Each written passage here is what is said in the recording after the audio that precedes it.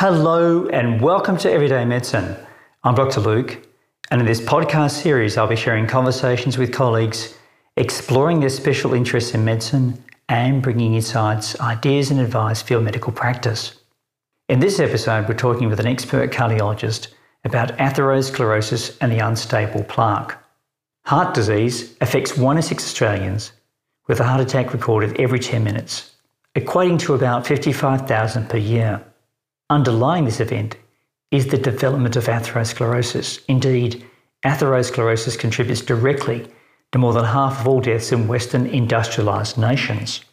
It is a slow, progressing arterial disease in which the intima is thickened by fibrous deposits associated with subendothelial accumulations of large lipid-containing cells called foam cells associated with macrophages, T lymphocytes, tissue debris and cholesterol.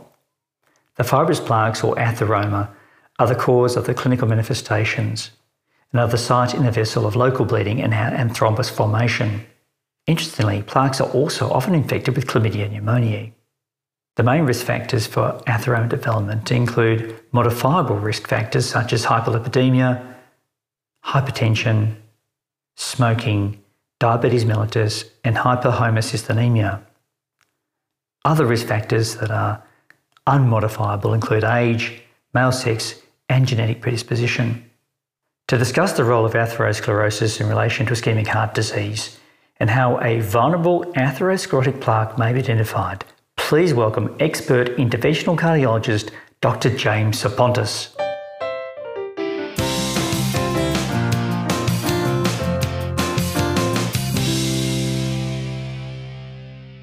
James Psontis, thank you very much for coming back again. I keep asking you back because I enjoy these conversations, and personally I've derived so much from talking with you about the varied subjects that we've covered so far. Here's another one in cardiology.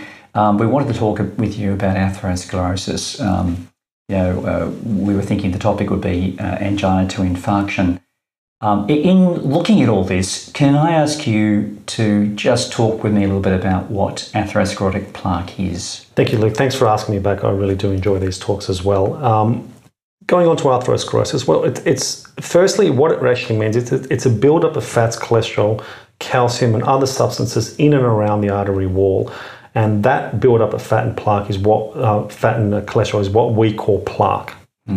Now, these fats and cholesterols or plaque that builds up within the arterial wall can then harden the arteries, causing a narrowing of the lumen and subsequently a restriction of blood flow to the organs, including the heart.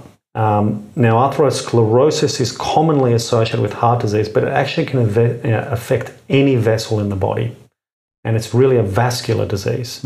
And it can affect organs such as the brain, causing stroke, the lower limbs, causing ulcers or causing toe necrosis, and even the vessels themselves causing aneurysms. But all that said and done, it's more commonly associated with ischemic heart disease and results in things like angina or heart attack. Well, can you tell us a little bit more about what is how the atheroma forms? Can we talk about that a little bit? So, look, first I think we need to know maybe in terms of that, what are the highest risks in patients building up plaques? Because a patient doesn't walk into your office saying, I've got a lot of atherosclerosis, therefore I need your help. So it's a very hard diagnosis to sometimes make because there's no symptom of atherosclerosis. And it's really a syndrome in aspects. So you need to be able to look at your patient and say, does this patient have any evidence that there's atherosclerosis going on? And to confirm that, we look at high-risk features. That is things like elderly, being male, those with a common metabolic syndrome, such as hypertension, diabetes, high cholesterol, obesity, smokers, and those with a very positive family history of heart disease.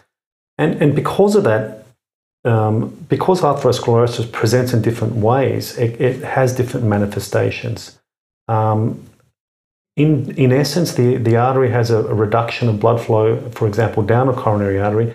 It causes a thing called angina. Okay, and what is angina? It's a chest pain or discomfort when the heart muscle is starved of blood. However, not every person has these symptoms, so it can be things like a squeezing sensation or shortness of breath, And because these symptoms can be clandestine, or difficult to interpret, it's an idea to have a look at the overall patient. And essentially what happens is this plaque builds up very slowly. We know that it occurs throughout a person's life. In fact, when they looked at the autopsies of 17 to 18-year-old men that died in the Vietnam War, they saw the early beginnings of atherosclerosis in their arteries. I thought you were going to say mummies. No, just soldiers. Male mummies. Yeah, exactly. So it builds up really, really slowly, and eventually what ends up happens as we get into probably our late 50s, our 60s, and our 70s, this plaque builds up slowly, so it reduces the blood flow going down the coronary vessels, causing the reduction in blood flow, and thus usually you get symptoms like this angina that I've mentioned. It's nature's way of taking us out. Well, James, I would agree. I would agree. It's nature's way. And a lot of my patients say to me, how can I get rid of it? And it's very hard to get rid of. And we can get rid of it in some people, and some patients we can't get rid of it in. That's probably another topic altogether. Yeah, our vascular structure is so important to our long-term health, isn't it? Because the vessels are taking oxygen and nutrients to our brain and every organ. It's a bit like a plant with beautiful roots. That's absolutely right. And if you don't have good vascular structure, then you're going to have problems. I would agree with you. I try to relate that we don't have many arteries. We only have one artery. It's just got lots of branches. Yes. And obviously the arteries that concern me the most are obviously the coronary vessels, and they have the highest and fastest amount of blood flow in the whole body. And they're the first arteries. Except at certain times. Except at certain times, exactly. So look, going back onto how this atherosclerosis evolves, and we can imagine how the plaque slowly increases in size and causes this deprivation of oxygen of the heart muscle, and the patient starts complaining of angina. That's easy enough to actually treat, because send them off to a cardiologist. He identifies the narrowing, and a stent is placed in there. Yes. But that doesn't mean that patient is now free from having a heart attack. And this is a common thing patients always come to me thinking, is that now that I've had a stent placed, my chances of a heart attack are lower, because that narrowing is the cause of a heart attack. And in fact, it actually isn't. We know that roughly 30% of patients that come in with heart attacks don't have blockages of their arteries. In fact, the plaque doesn't cause any luminal narrowing. And the reason is because the plaque can actually build up underneath the endothelium of the artery, which is the layer that separates the blood from the actual arterial wall. As that plaque builds up, it doesn't cause compression, and instead actually causes expansion of the vessel outwards, rather than inwards. I don't think I appreciated that. And what happens is this plaque is almost like a soup of cholesterol, calcium, and macrophages and inflammation that continues to grow and grow, almost like a pimple under your skin. Right. And subsequently, what ends up happening is when the endothelium reaches less than 100 microns, it becomes unstable, almost like a volcano. And then for some unknown reason that we can't understand quite now, is that endothelium peels off and the cholesterol is exposed directly to the bloodstream. And that's the plaque rupture. That's the plaque rupture. That's the plaque rupture. Instantaneous clot forms, no blood flow going down the coronary vessel, myocardium deprived of oxygen, and subsequently stops working. And that's your heart attack. But if I took an angiogram 1 second before a plaque rupture, I wouldn't see a narrowing. I didn't appreciate that.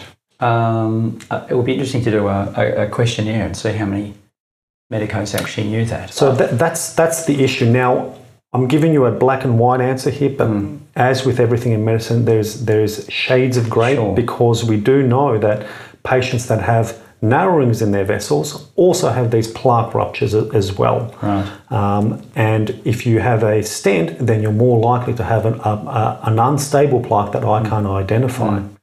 So this is where there are two different entities going on, and I try to explain to my patients that we've placed the stent in, but your risk of heart attack has not changed. Okay, and What we need to do to reduce your risk of heart attack is to reduce the atherosclerotic burden. Yes. And this is why it's important when you do send patients to cardiologists or vascular surgeons that they identify how much plaque this patient has, how severe the plaque is, where it's located. Is that by CCTA? That is either by CCTA or by angiography. And those are important points for you to be able to understand what this patient's risk of heart disease is in the future. And they were important learning points because that then allows you to modify the risk factors more aggressively. Introduce anticoagulation. Exactly. And so forth. Do we have any evidence that we can reverse plaque once it has built up? Is that feasible, or can we stabilise it? Well, stabilising plaque is another debatable topic. I mean, what does stabilisation really mean? How do we know that we've stabilised it? Well, one of the ways we do is, for example, with statins. We know that with statins, a lot of the cholesterol is deposited into calcium. So your actual calcium score goes up when you commence a statin, but that calcium is less likely to rupture. Okay. So even though you have a CTCA with a calcium score of 400 and I start a statin on you, your calcium score then possibly goes up to 650, but your chances of having a plaque rupture then possibly decrease. But there's still a lot of research going on into that. That's a work in progress. It is, but one of the more recent research areas is really looking more thoroughly on how to stabilise these plaques. And the way we actually found these plaques out was a new area of interventional cardiology, which is a thing called ocular coherence tomography, or OCT.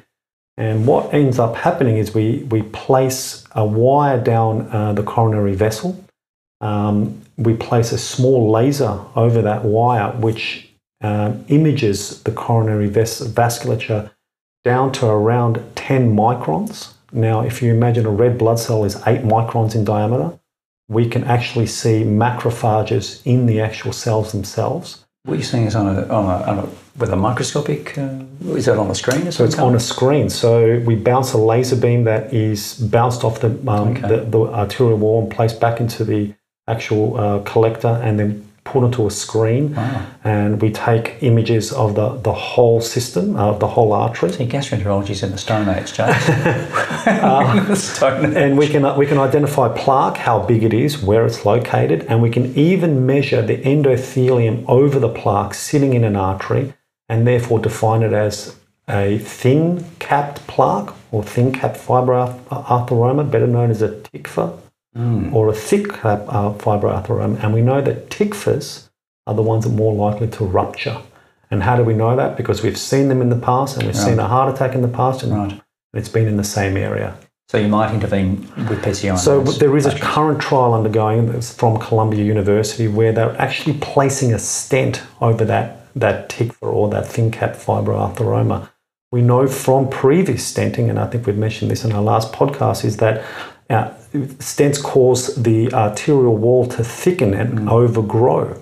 So if you can place a stent in there and thicken that arterial wall, you then increase the cap from 100 microns to 500 microns, and therefore it's possibly less likely to rupture. And that trial is yet to be published.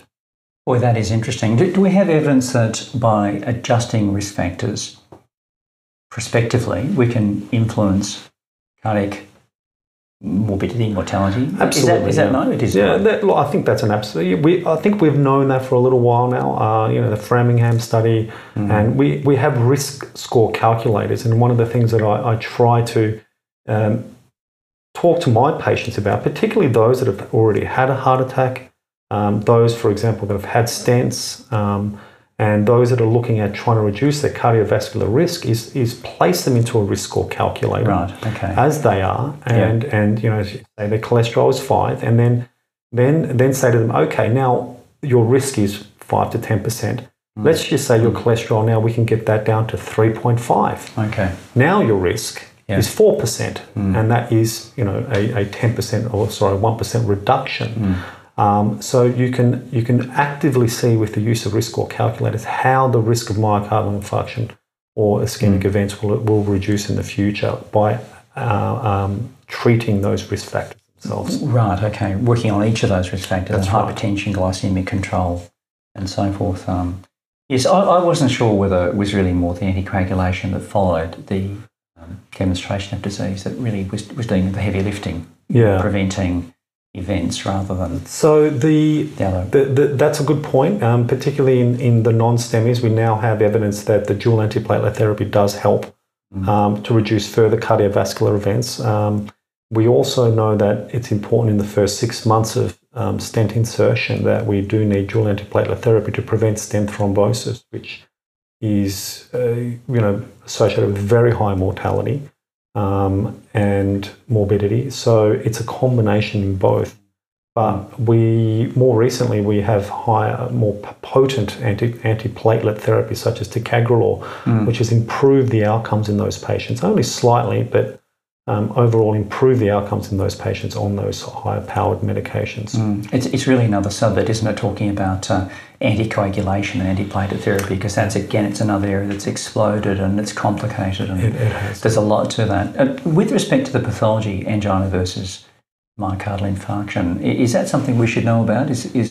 I think so. I think, there's a lot of mismatch between, I've got chest pain on and off, which comes and goes, therefore I'm having heart attacks. That's not the case. Okay, a heart attack is a pain that starts and does not stop. Yes. Okay, angina is a pain that starts and stops. The plaque in angina usually is more stable and occurs and grows very, very slowly. The plaque rupture that causes a heart attack is instantaneous and is unrelenting. And this is both the same disease in the same essence, but it presents in two different ways. So we were saying that you don't necessarily get luminal narrowing, you get a plaque rupture and the event occurs, but with angina, are we seeing a luminal narrowing there? Am I misunderstanding that? Correct, yes. So with angina, there is a luminal narrowing, and there is overlap between the two. So eventually that luminal narrowing will reduce to such a point that could cause a clot to form in that area, which will cause a heart attack. Yes. Other possibilities is that you do have a luminal narrowing of 50%, which is caused by an unstable plaque as well, which then ruptures. Right. Okay. And this is what the hard process of it all is that you have everything in this arterial tree.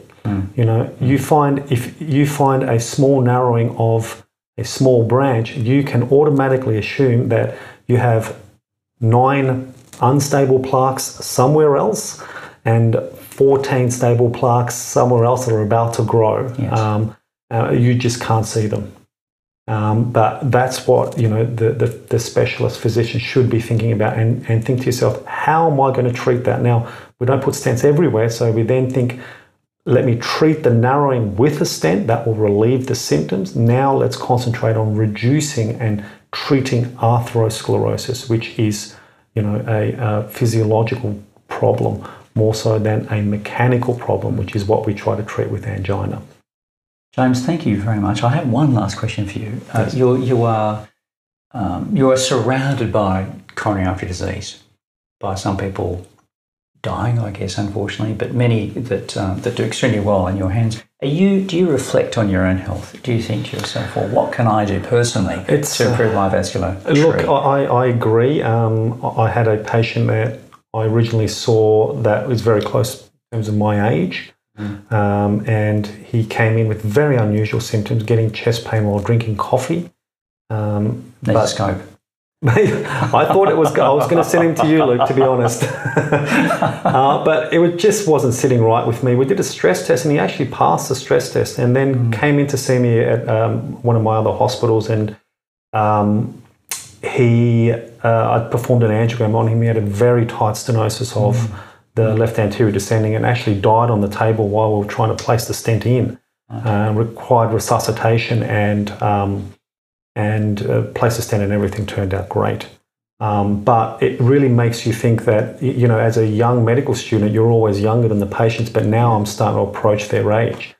And I try to do everything, I'm starting to measure my cholesterol now and thinking about statins and actively, exercising and trying to reduce my weight. And I know that unfortunately none of us will ever escape disease entirely in our lives. And I want to try to reassure myself that I can do everything possible, not to exclude myself from disease, but once I get it, it won't be too bad. I think it's what makes life such a challenge. Very much so, Makes it interesting and exciting. Absolutely. You don't quite know what's around the corner. Exactly right. James, thank you so much for joining us again today. Really appreciate it. Cheers.